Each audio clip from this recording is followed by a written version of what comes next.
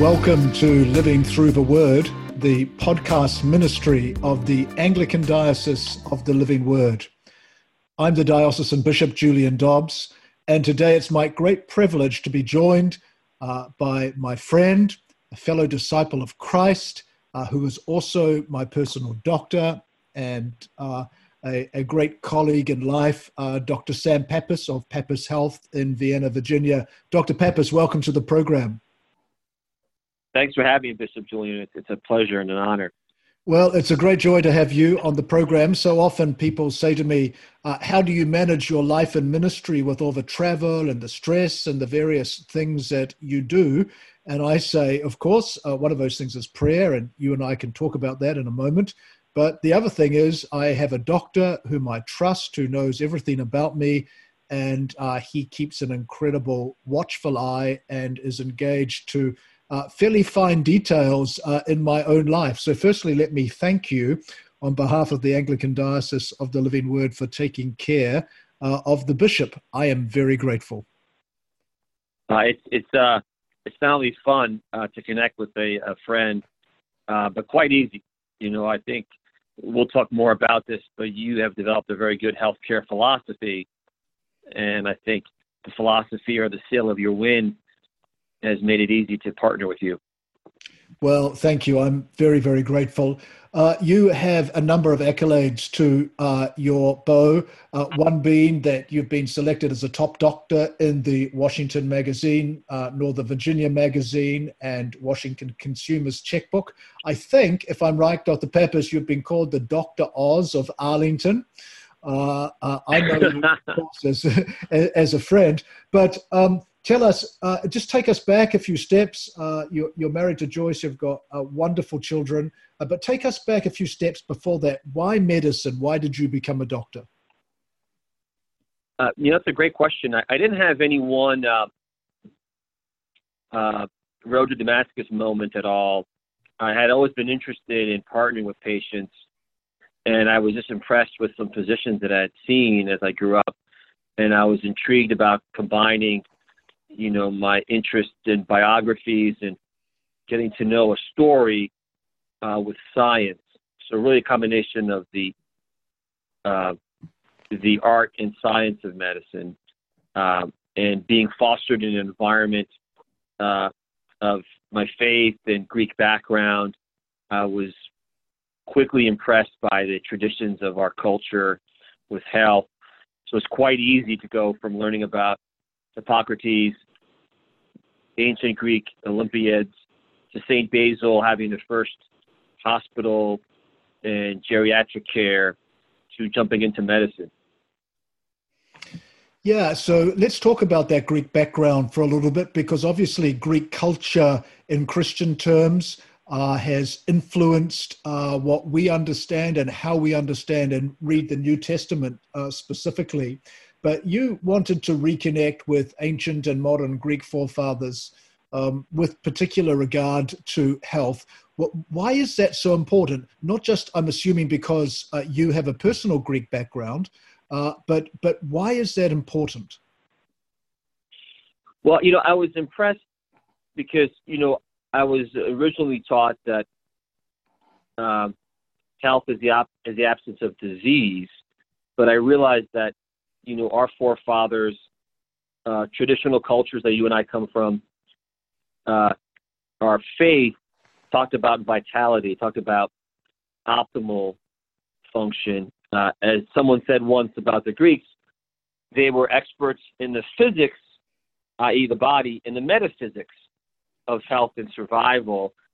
So I was very much intrigued by not only, Athens and Jerusalem, but by the physical sense and then a higher sense in the metaphysics.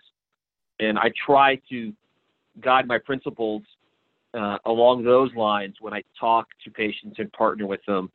What is their vitality? What is their source of spiritual strength? Is illness is health really the absence of illness? I don't believe so. Yeah, that's very important, because one of the things you have underscored for me in my own health journey is and of course we understand this as Christians too from the Bible, but the connection between body and good physical health, emotional and mental health, and spiritual health, and the interconnectedness of those things. We aren't just the body, we aren't just the spirit. We're body, soul, and spirit, having healthy mental health, good physical health, and spiritual health is important. Talk to us a little bit about the connectedness of those things. I think it's a great question. I remember, doing some psychiatry studies and work, and these experts, the so-called cognitive elite, would talk about a health problem as if the person had a victim and they had no choice. And I would think, psychiatry, and the word psych comes from the Greek word of soul. And I said, really, their soul is in need of help. And is just taking a pill to match an ill enough? What if, we learned from our forefathers, and do we need a study to tell us this, that if a person is in a loving environment, a family, if they're connecting with a community, if they're connecting with faith, if they're eating well, if they're out in nature, they would help their health, they would help their psyche, they would help their soul, they would help their spirit. So I'm often told that I always look for the Greek words to mention when I talk to people about health. But I think in this case, the foundation was laid down a long time ago, so they can really benefit from that combination of all that interconnectedness. Yeah, that's fascinating, Dr. Pappas, because one of the things, of course, the New Testament teaches us is that our bodies are the temple of the Holy Spirit. The Spirit of God dwells within us. So therefore, what's happening in the body also affects, in very real ways, our spiritual health. And you practice what's called integrative medicine. We'll come to that in a moment. But one of the things, and I've asked Dr. Pappas if he should need to, but he can speak very openly about my own health. But one of the things you've helped me understand is to find both biblical and practical ways of dealing with stress. Some reports suggest that stress is a factor in 5 out of 6 of the leading causes of death, heart disease, cancer, stroke, respiratory disease, and accidents. That's pretty high, and an estimated 75 to 90% of all doctors' visits are for stress-related issues. Is that what you would say, Dr. Pappas? Is stress that much of an influencer on physical, emotional, and spiritual health? I think you're spot on, as the British would say, Bishop Julian. It's amazing. We think that it's not necessarily that physical stressor is our response to that stressor that impacts on that health.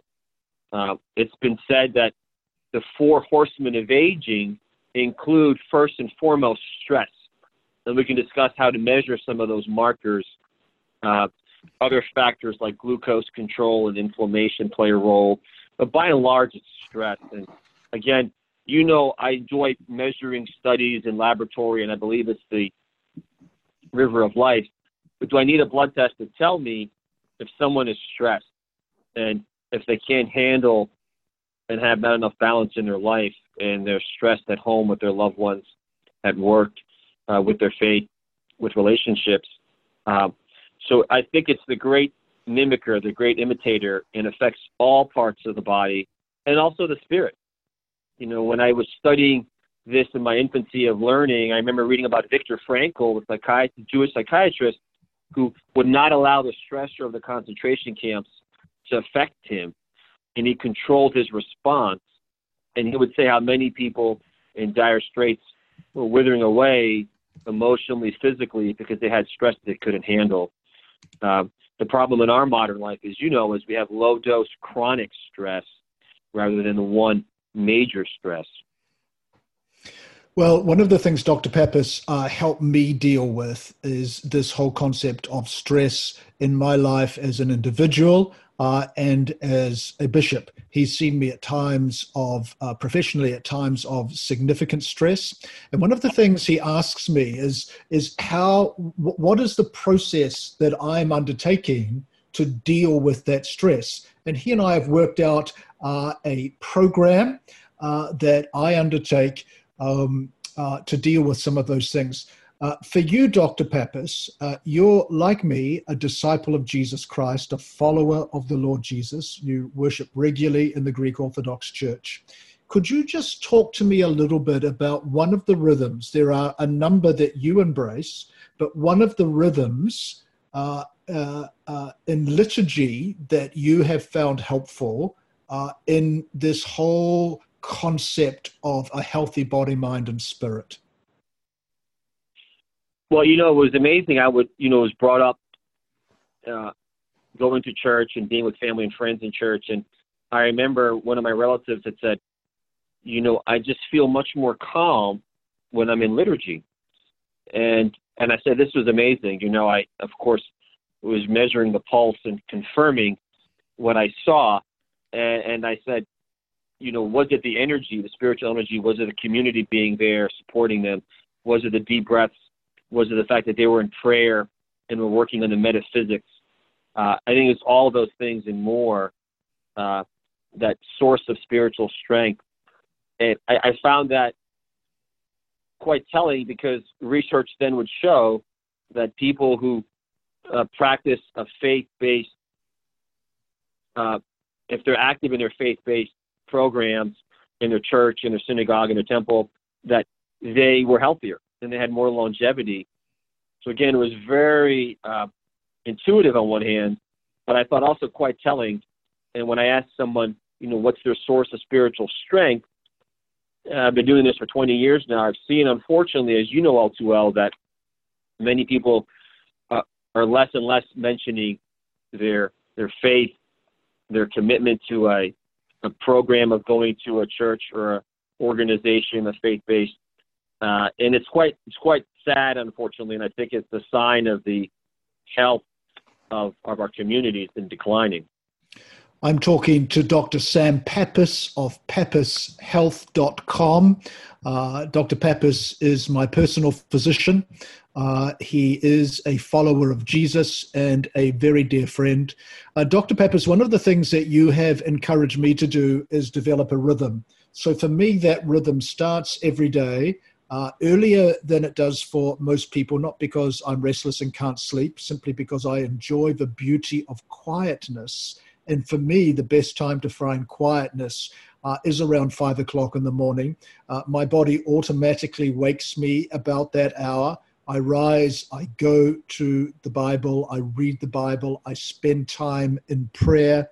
That's the very first part of my rhythm, that I am connecting with the God who loves me and created me. You've helped me understand that a regular part of dealing with stress and maintaining good personal, physical, emotional, and spiritual health is also exercise. For me, that involves running and a regular commitment to physical exercise. And then thirdly, it also involves physical health, supplements, diet. Can we talk a little bit about the Greek diet and why the Greek diet is so important? And I also want you to mention why supplements are important. It might surprise some people. I take about 20 supplements a day, recommended by Dr. Pappas. It's been part of my routine, I don't know, for at least 7, 8, 9 years. Talk to us a little bit about that. Right. Absolutely. I first want to get back to that last point, because I think it was a great point you mentioned. The circadian rhythm, the sun rising, the sun setting. You're very much in line into that. And I think that's one of the challenges with people who are not healthy. They don't have a good rhythm. Think about the shift workers in the hospital, those who travel and their time changes. You did a very good job, have done a very good job of getting that rhythm. And I think people who succeed in health, in their life, in their goals, have a very good rhythm. They get outdoors, they get sun in their eyes. So I think that's a point that we often don't stress enough. And you've done a very good job of that. I mean, you travel a lot. You go to different continents. But you will travel, you will get sun, you will be outdoors, you will connect. And then you will also push the pause button. You have a ritual. You read, you pray, you get outdoors. And then you also work on silence, simplicity, and solitude, which one Christian writer said was key to health. So I think that was a great point. The Mediterranean diet, it's fascinating. Is it a diet? Is it a cultural heritage? Traditionally defined as the diet of the countries in the olive-growing regions of the Mediterranean, but many times used in a reductionist way to mean that it has to be a food that's from Greece or Italy or Spain. And the reality is, our cross-connectedness globally, we could have a piece of salmon from Scandinavia, some olive oil from Greece, a lemon from the Middle East, some greens from North America, and have a Mediterranean type of diet. Generally speaking, the Mediterranean diet is a diet that has high healthy fats, both from the olive oil and from foods like nuts and seeds and fish, has a lot of plants, but also has animal products as well. It has foods like beans and vegetables and fruits, but also a lot of spices, has a lot of variability, and a lot of research has shown those types of foods that have a lot of beginnings in the Mediterranean basin support health, wellness, brain health, cardiac health. So even those from New Zealand can practice some of those principles. Absolutely. Well, my guest is Dr. Sam Pappas of pappashealth.com. At the Anglican Diocese of the Living Word, we're here to equip and edify you in your walk with Christ. We're working hard to develop new resources like this podcast to equip you in your journey with the Lord, and trust that you have found this ministry to be a blessing. To find out more about the ongoing ministry of the diocese, including details of our upcoming 2020 missions conference and synod, visit us online at adlw.org. And join us next year for the Bishop's Bible Study Tour of the Holy Land, 11 days together with an optional extension to Petra in Jordan, not to be missed, to open the Bible together. Space is limited. You can register at adlw.org and join us. Dr. Pappas, talk to us a little bit about your approach to health. When somebody contacts your office and they come and see you for the very first time, what are they going to find? How do you deal with them? What questions do you ask? And then what is your process to finding out how best to guide them to good health? Well, I think that's a great question. I'm much more interested in the person who has the illness than the illness the person has. So I really want to get to know about them. I want to know their story, of course, their health story and their journey thus far, but also what makes them tick. What's their relationships like with home and family? What's their source of spiritual strength? Are they isolated? We can talk a lot about young men and women these days. So I find you're isolated with technology as a source of poor health. But we want to get to know about them. And we really believe in partnering with the patient rather than just, an experience where you want to have a quick visit to find a diagnosis, to label a diagnosis for the insurance purposes, and then to give a pill to match the ill. I'm much more interested in how are they functioning, do they have vitality, taking a long time to get to know them, and then also taking a deep dive, as you know so well, and looking at that biochemistry, looking at that river of life. Where is their blood work taking them, and what can we do to intervene? And as you mentioned, myself, you, sports athletes, many of our friends are taking supplements or taking nutraceuticals to help fill in the gaps in addition to the foundation of our lifestyle, which, we strive to do well. I often use your story with other, stubborn men. And I tell them, if the bishop in his hectic schedule of travel and commitments and stress, both good stress and bad stress, can make the time, the gift of time to exercise, to pray, to eat better, to fast, so can the rest of us, so can you. So I think you're a really good example to your flock and to your family. In fact, you call my health boring, is the phrase you use, doctor, correct? Yes, this is true. I mean, your blood work is really normal. Once in a while, you might find one marker, a little bit off, but it's not very exciting because you don't fit into the category of diagnoses that the medical establishment prefers for us to give you. Dr. Peppers, my producer, the Reverend Deacon Mark Steele, and his wife have 6 children. We have a number of clergy in the Anglican Diocese of the Living Word who have large families. You have 3 delightful children, so do I. I remember when my children were young that life was increasingly chaotic in so many ways. The demands of ministry, the demands of family life with young children, particularly if the children have been gifted and born close together. Some thoughts for the clergy about maintaining those rhythms, particularly in a time of crisis, particularly the clergy that have multiple young children in the house.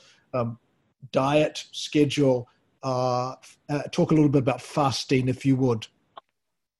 Absolutely. Yeah, I mean, I think I'm a better physician because I'm a parent, and I really didn't appreciate the complexity of the family until I was married, until I had blessed to have children. And to me, it's very intriguing because I think the health of the family unit has been deteriorating and much more difficult and challenging with modernity, with the freedoms, with technology, with the controlled chaos of life. We know, you and I living in Northern Virginia, in the D.C. metropolitan area, how challenging it is, whether it's the commute, whether it's the chaos of high expectations, of opportunities to be involved in all these activities. Very, very difficult. I was trying to motivate a teenager who was very much excited about the freedoms they had. And I said, if you look at history of the spirit, of faith, of political philosophy, of government, there's always that balance of freedom and constraint. And I think a lot of the young are very much interested in the freedom to have technology, the freedom to be on their Netflix, the freedom to be up all night, but don't realize that without constraint, they won't have very good physical or mental health. And I believe that, your clergy, the people that we know and work with, they're at the forefront of this, and they're very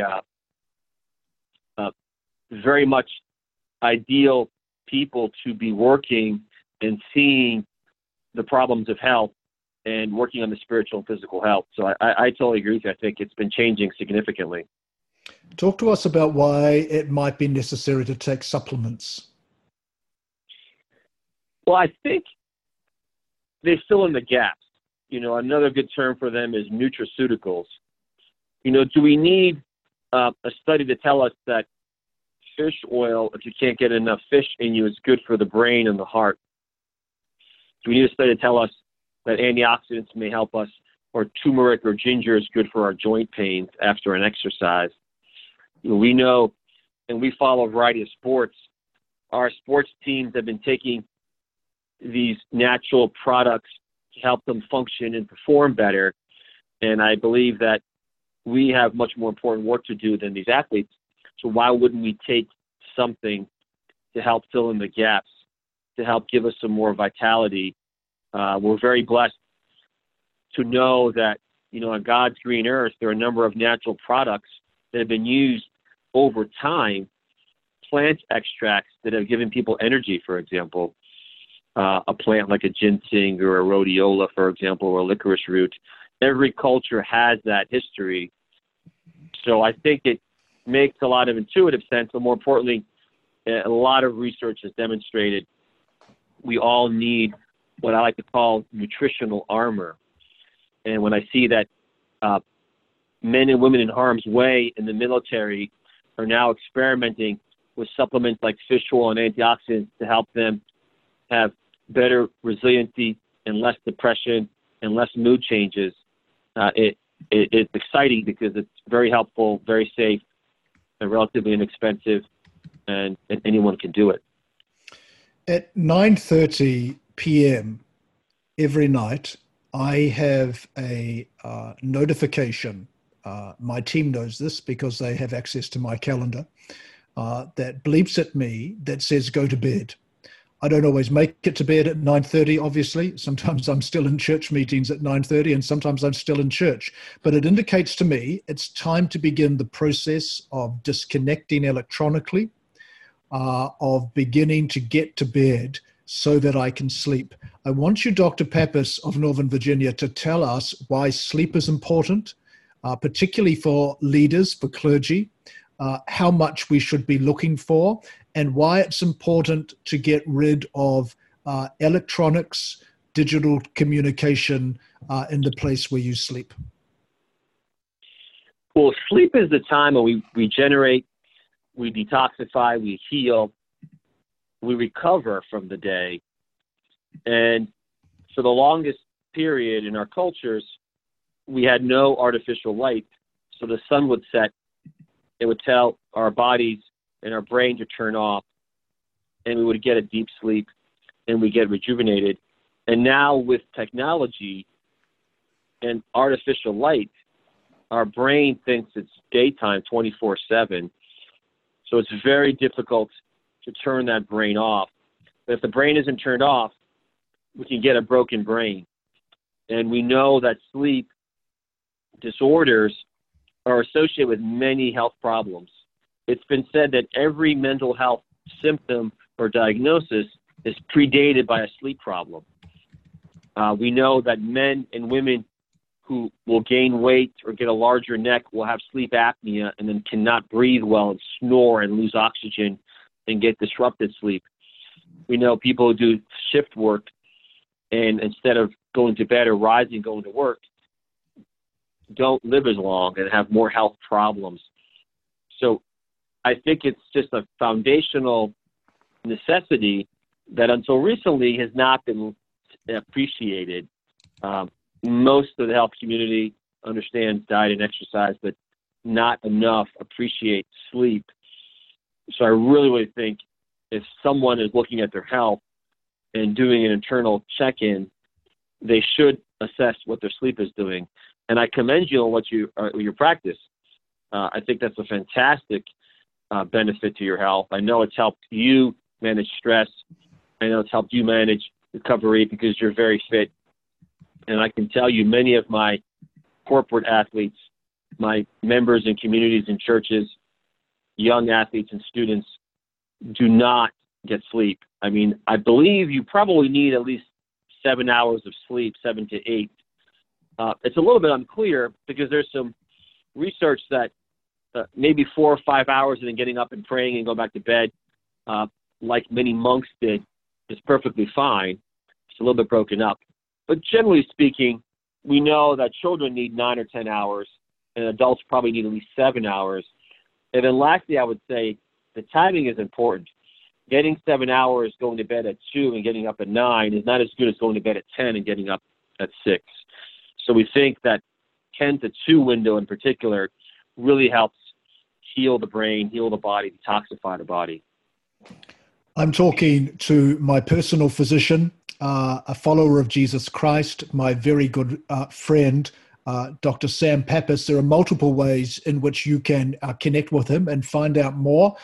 He tweets regularly. His tweets are really good. At Dr. Sam Pappas, Pappas. You can go to pappashealth.com to find out more. In the time we've got remaining, Dr. Pappas, you introduced me to a process of fasting for a number of hours throughout the day. Now, fasting has been a part of religious life in many quarters, not just for those in religious orders, but for many of us throughout the periods of Lent or at other seasons of the church's year. Talk to us just a little bit about why that fasting for a certain number of hours, given any day of the week, is beneficial to our health. I am so excited that you do this and that we've worked on this together.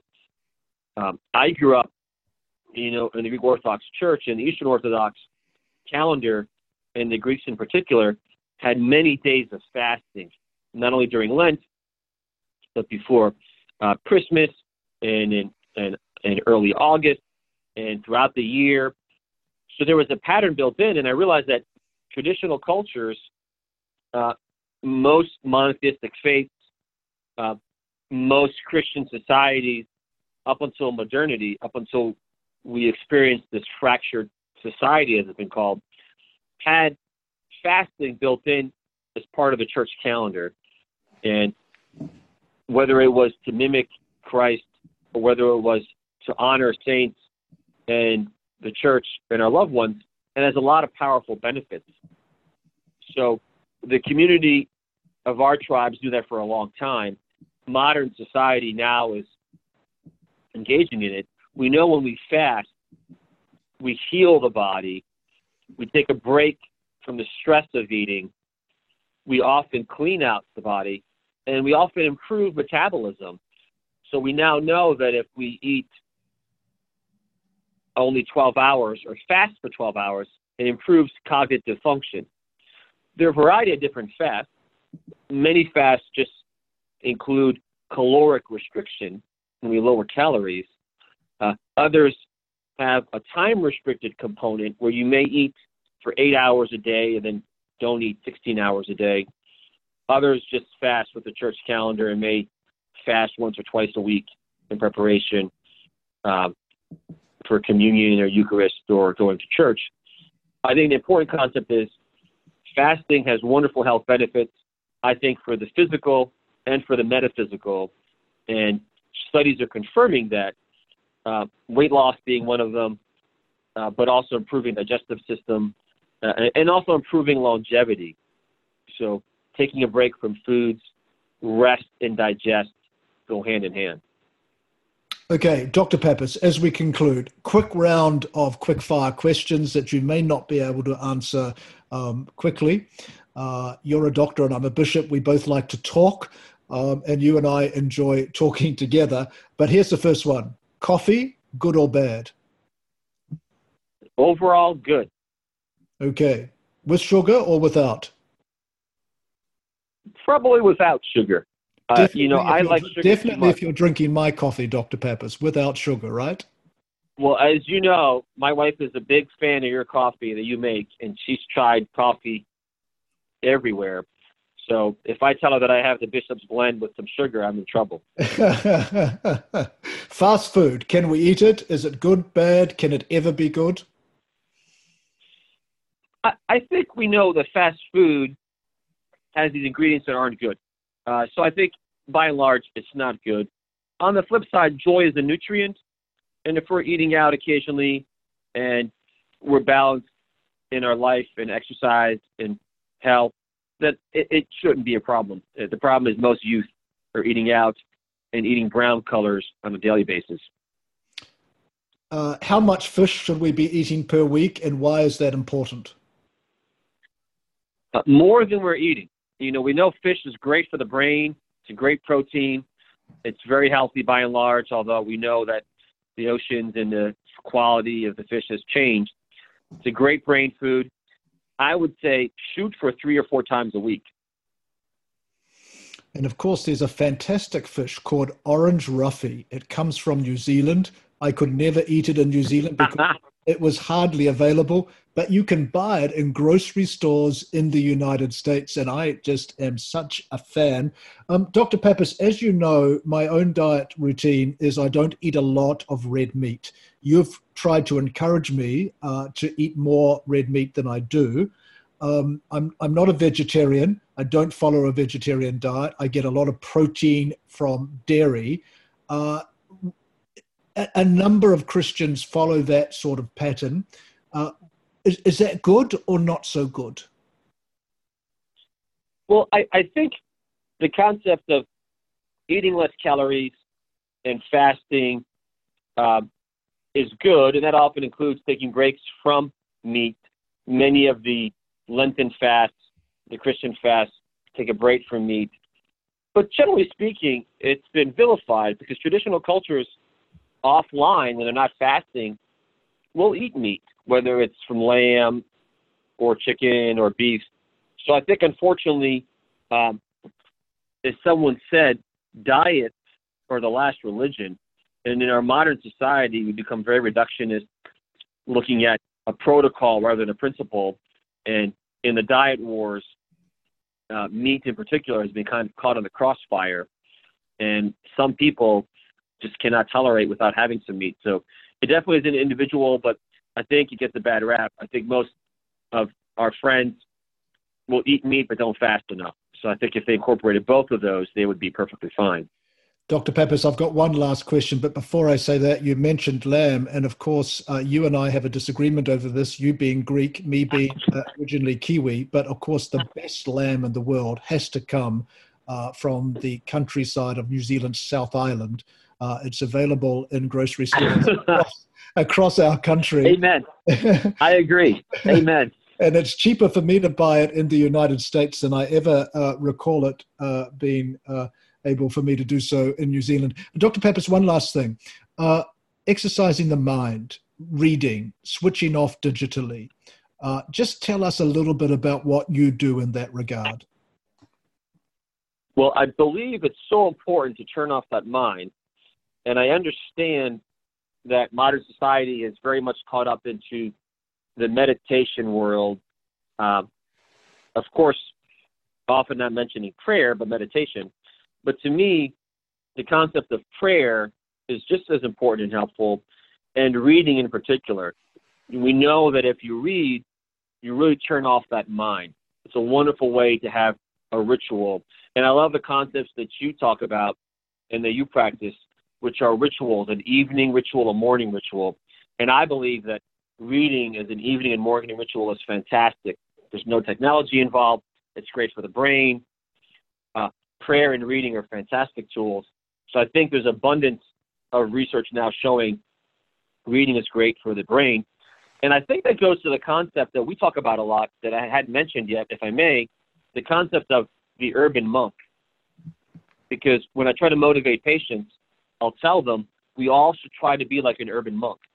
We know from societies, whether it's the Middle East, the Far East, Mediterranean, and Northern European, the Americas, that every traditional culture, the faith, the spiritual healers, those who practice like a monk, the medicine men in the proto-Christian communities, the philosophers and the athletes in the Greek-Roman world, all were very much an urban monk.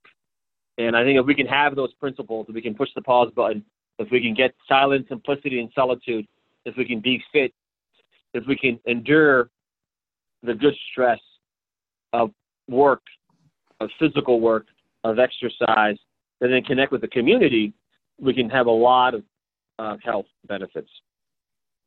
My guest has been Dr. Sam Pappas. You can follow him at Dr.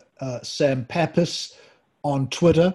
You can connect more with him through pappashealth.com. Dr. Pappas, it's been fantastic to have you on the program. I know that many people will benefit greatly from reading the resources and the articles that you have available online. Thank you for being our guest today. Many people have heard me talk about you to say that your care of their bishop gives me great confidence in my health. And again, let me say thank you for caring for me so generously and many who are associated with the Anglican Diocese of the Living Word. Thank you, Bishop Julian. It's been my pleasure and privilege. And I will let all your listeners or friends know that if they have any questions, any concerns, they can always email us or call us. We'd be happy to try to give them some guidance, put them in the right direction, see if we can be of some help for them, partner in any way possible to help translate their health journey in any way. So it's been my pleasure and privilege, and I can't thank you enough. Pappashealth.com is the way you can get hold of Dr. Pappas. St. Paul says to the Corinthians, do you not know that your body is a temple of the Holy Spirit within you, whom you have from God? You are not your own. You were bought with a price. So glorify God in your body. I'm Julian Dobbs, and this has been Living Through the Word. I commend you to God and to the word of His grace.